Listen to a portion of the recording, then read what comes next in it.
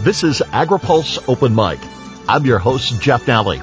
Our guest this week is Barron Segar, President and CEO of the World Food Program USA. AgriPulse Open Mic is brought to you by NCIS, the National Crop Insurance Services. Crop insurance, the smartest, most efficient way to secure America's food, fiber, and fuel supply. AgriPulse Open Mic continues with WFP's Barron Segar next.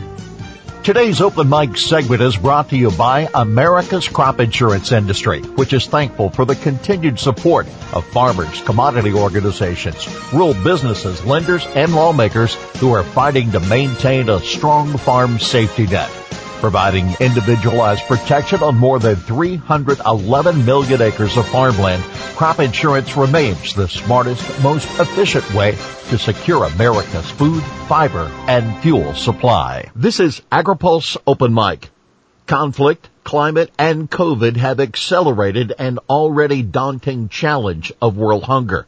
Barron Segar says the World Food Program, based in Rome, and WFP USA share a common mission of meeting the needs of the malnourished and starving people of the world. The World Food Program is the global organization based in Rome. They are the boots on the ground. So when you think about the World Food Program based in Rome, also think about us and our work in 88 different countries, working with the most marginalized, the most in need, the most vulnerable people in the entire world. Last year, the World Food Program helped over 100 million people. And we're being asked to increase that by 40% just this year based on what I would call the 3 C's. It's conflict, it's COVID, and it's climate. So when you think about the World Food Program, we're talking about the largest humanitarian organization in the entire world. 20,000 staff members, the majority boots on the ground, working to protect the most vulnerable lives. And so then you bring in the World Food Program USA. We are the 501c3, the nonprofit arm, if you will. We're based in Washington, D.C., but we have staff scattered throughout the United States. And we have the mission of making sure that we're working hand in hand with the World Food Program to make sure that our appropriators, that our congressmen and women, our senators, that they know that the World Food Program is helping save lives around the world, and that funding is critical to keep the World Food Program in business to save lives. So on the policy side, working with appropriations committees and legislators to make sure that funding continues for the World Food Program. And then when you think about the World Food Program USA, we're also making sure that all Americans in the U.S. know about the World Food Program. One of the other roles that the World Food Program does play is unlocking private sector resources. And that means that we're working with individuals that are giving anywhere from $10 to $5 million. Don't forget that with the World Food Program, we have a significant funding gap. That gap is about $5 billion. And without that funding, people will suffer, people will die. How important is WFP USA to the bottom line of WFP Global? So we are growing, and we are growing rapidly. And I'll give you just a couple examples. A year ago, we had 25,000 individuals who supported the World Food Program financially. Today, that number is at 80,000. We have 80,000 individuals. We're talking with foundations. We've been very lucky to have companies like Cargill and UPS and Bank of America support us for a very long period of time. So what I would say, Jeff, is that we are in a growth phase. When you think about the bottom line of what we contribute, just over a year and a half ago, we raised $20 million. We just ended our fiscal year on October 1st. We raised, in my first year, $28 million. And I would say that now, in the new year, we're forecast to raise between 40 and 50 million.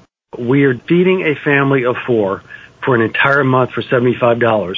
We are making sure that men, women, and children have food, have a meal, so that they can survive. We're growing very rapidly. However, the need is nowhere close to being met.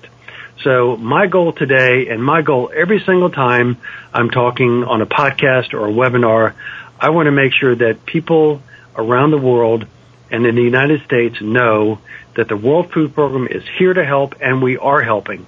So it would be, I suppose, easy to sit back on your laurels and look at how you've grown, but I can also look at your own numbers suggesting 135 million hungry in 2019 and 265 million in 2020, largely because of the COVID situation as well as conflict. What we need to remember is hunger's on the rise.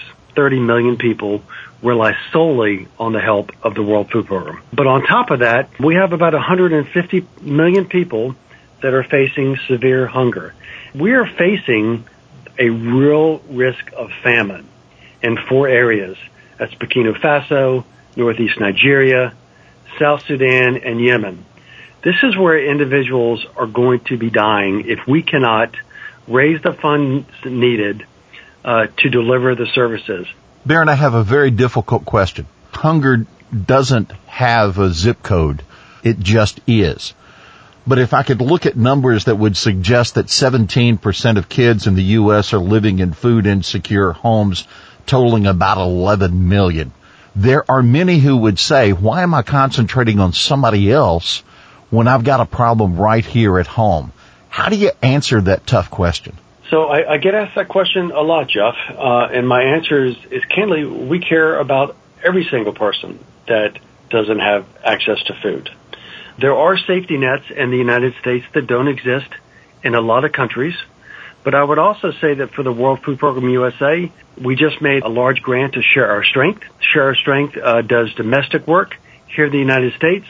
We earmarked it for school feeding programs in the Midwest. So I would say that exactly to your point, I care about what's happening, whether you're in Norfolk, Virginia, or whether you are in Washington, D.C., where I am today. I care about every single person that is suffering from hunger. We also are reminded that the World Food Program is a UN agency, and we're invited in by countries to work. If we were invited in to work in the United States, my guess is we would probably help in the United States as well. Mm-hmm. But there are safety nets. There are great organizations like Share Our Strength, Feeding America, and many others that are making sure that Americans have food. But my focus is on famine, and my focus is on, at the World Food Program, those individuals, those men, women, and children that are on the brink of starvation that will die because they don't know where their next meal is coming from. Why is hunger so simple to define, but yet so hard to resolve? It's hard to resolve because there's so much conflict around the world, Jeff. And I would use Yemen, I would use South Sudan, I would use these ladies and their kids that I spoke to who were leaving South Sudan, going to Gambela, Ethiopia. They were fleeing violence. They were afraid for their lives. Everybody wants a better life, but they also had no food. And these ladies and these kids told me that they had not eaten for days because of fractioning wars that were taking place. They were killing people. They were burning down their residences, and they were fleeing. And by the way, I would also say these are individuals. They don't want to be refugees. There are 3 drivers right now of hunger. It's conflict, it's climate change, and it's COVID. So how are women in particular being affected by hunger, and what role does educating women play in resolving global hunger? So a few things. One, I would say that when you invest in a woman, when you invest in a female, that money tends to stay in those local communities and build back the communities much stronger. We also find that a lot of what we call smallholder farmers are run by women, and so we also want to make sure that women have an opportunity to be entrepreneurs, whether it's a farm or something else. But we want to make sure that women aren't just the caretakers; that they actually are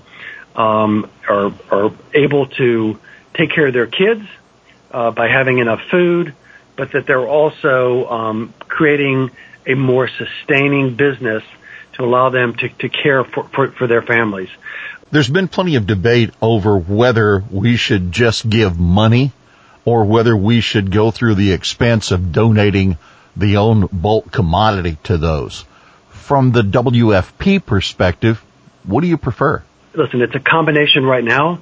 My goal is to make sure that food gets to people and that we have a variety of sources to get to those that are in the greatest need. What I would say is the beauty of the Food for Peace program, the USAID, is that there are a lot of areas in the world that because of climate, they can't grow.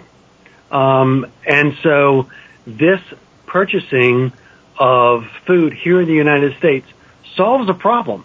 By the way, it solves a problem that cannot be fixed in some of these countries. So it is a solution to a problem that the World Food Program has. But I would say for me, if this is an option of getting food to those that need it, there are, and combined with other options, again, my goal is to make sure, and I think the World Food Program's goal is to make sure that people who are suffering from a lack of food do not suffer. And I would also say that, again, 4 countries on the verge of famine and 2.5 million tons of produce, of product, that is going to prevent famine for a lot of people. And for that, I am very grateful. Where do programs like McGovern-Dole align with the WFP and its mission? And how important for Congress, who controls the purse strings, to continue to stand behind it? So it's incredibly important, and I would say even more important now with COVID because the need has increased. Again, we're going from feeding over 100 million people last year to being asked to feed about 138 to 150 million people just this year. The McGovern-Dole Act is so essential because it allows us to position funding and also help us procure product here in the United States that goes to those who are at greatest needs.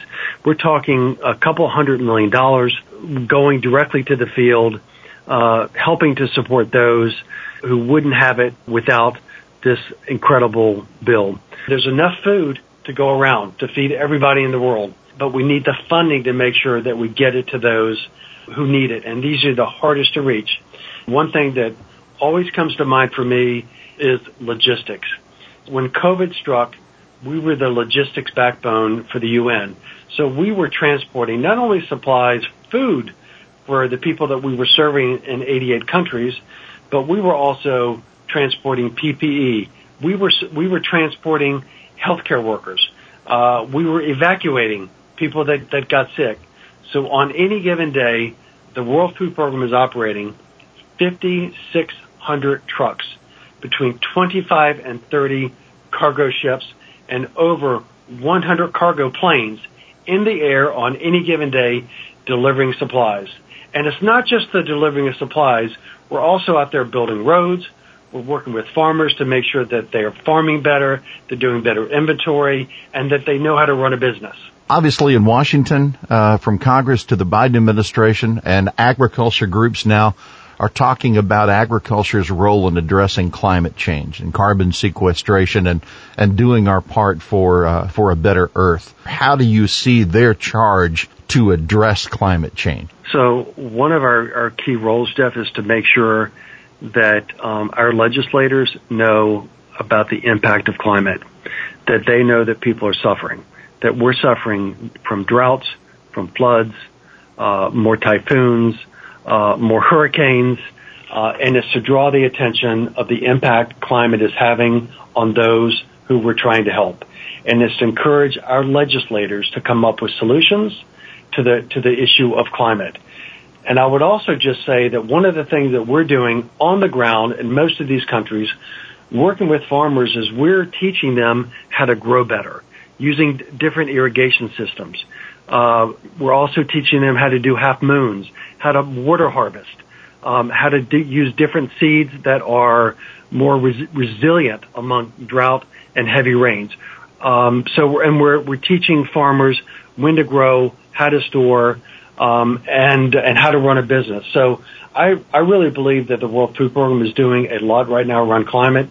But one of the things that we're doing very strongly is making sure that our legislators know that climate is hurting the earth and it's hurting those that rely on the World Food Program, and it must be addressed. How is the acceptance of technology a challenge for global hunger? So I am incredibly pleased that the World Food Program has a group called the Innovation Accelerator. And this is a group that is charged with coming up with the most innovative ways of solving hunger. So they've created resources such as the heat map. And this is used, by the way, by multiple agencies, but it's using satellite technology to make sure that we know where hungry people are, where they're located, so that we can get services to them. We do a lot of work with drones. We talked about school feeding through our innovation hubs. So the school feeding has gone because of COVID from delivering it directly to the schools to working with communities to make sure that it goes to the house. We're working with 140,000 farms to train them how to reduce post-harvest losses by 98%. And then we also launched hydroponics with a lot of farmers, making sure that that we're, well, as you may know, hydroponics, or what we call H2Grow, is a mechanism to grow crops without soil. It's using water, and it's helping feed the livestock and feed families at the same time. And the last thing I'll say is we're using technology. Don't underestimate the role that cash-based transfers plays with the use of technology.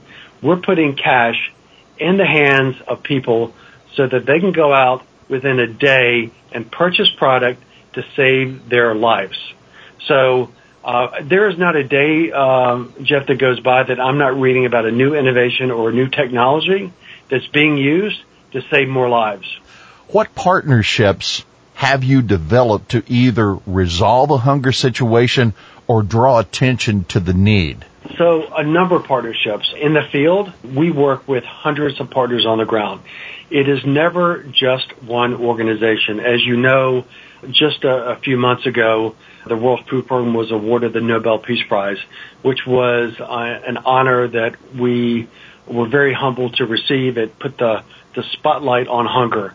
And one of the things that it recognized the World Food Program for doing was how we partner with organizations to make sure that the neediest get food, that we're working in war-torn areas. But I would say that there is not a large organization on the ground that we're not working with. I would say from a private sector perspective, we do a lot of work with Cargill. I can use UPS maybe as a really great example. We're very honored to have the president of UPS International on the World Food Program USA board. UPS in the past has lent us experts to come and look at our supply chain management, to look at how we can improve efficiencies, how we can do better. I'm a believer that the private sector in the United States, they're developing innovations and technology that we can use. I would say it is one of my goals as the CEO of the World Food Program USA is to better partner with the private sector in the U.S., particularly those companies that have technology that can help us save more lives. We also partner, by the way, with drone companies, with companies that can provide satellite technology, and then we also do some work with Palantir because it helps us with our inventory controls. And so a lot of private sector work in the U.S. helps us with our success, but the World Food Program is all about partnership, and whether that is partnership on the ground with local community-based organizations, whether it is partnerships with large NGOs, or whether it is partnerships in the private sector, we all do it together. But we have an open arm to anybody that has a great idea who will help us save a life. I can tell you that when I mentioned the Innovation Accelerator, they're working on 90 different projects as we speak. 90 different projects that are innovative approaches to solving hunger. I noted the relationship with Kellogg's and the Muriels that were not necessarily feeding people, but drawing attention to those and to the crisis that exists that can lead to donations that can help to feed people. We're very grateful to Kellogg. I would also say that we have an event called Us Against Hunger once a quarter We were doing a lot of op-eds. We've got a fantastic website at wfpusa.org. I would say that for everybody listening, one thing that you can do is please join us, because we need a voice. One thing, Jeff, that I've seen in the field, and I've left so many countries feeling that I have to be the voice of these individuals, these men, women, and children that have no voice. And so I'm counting on every single person listening today to be the voice. You don't have to meet the person, but you need to know that somebody is out there relying on you and me to make sure that we're speaking up for them. We do some work with Facebook. We do some work with multiple social media organizations. We also have donated ads that the Wall Street Journal has given us. We have some donated TV ads. But whatever we need to do, we need to get the word out that the World Food Program is the best-in-class organization for saving lives with a specific focus on hunger, and that for $75 a month, we can feed a family of 4. Well, Barron Segar, we appreciate your work and all of the volunteers involved with the World Food Program to be the face and the helping hands of those that are hungry. We want to thank you for taking time to be with us on this edition of Open Mic. Barron, it is Open Mic, and today you get the last word. First, thank you for giving me a platform to speak. I speak today not on my own. I'm speaking on behalf of the 100 million people that were helped by the World Food Program last year. These are individuals living on less than $1.90 a day. They need our help, and I am I'm begging for your help. Please go to our website. By the way, whether it's here in the United States or whether it's through the World Food Program, there are a lot of people in need today. And I would also just say that I'm incredibly grateful because Americans are responding to our call. We've seen companies, foundations, individuals respond to the call to the World Food Program and the World Food Program USA. So I would say, Jeff, my open mic is one of gratitude and humbly thanking those who have selected the World Food Program for their philanthropy, but also for those who've given those who have no voice a voice. And I would say that we need help. There's so many people out there around the world that need us. They need you. They need me. Please come on this journey with me. Our thanks to the World Food Program USA's Barron Segar, our guest this week on Open Mic. AgriPulse Open Mic is brought to you by NCIS, the National Crop Insurance Services. Crop insurance, the smartest, most efficient way to secure America's food, fiber, and fuel supply. For AgriPulse, I'm Jeff Daly.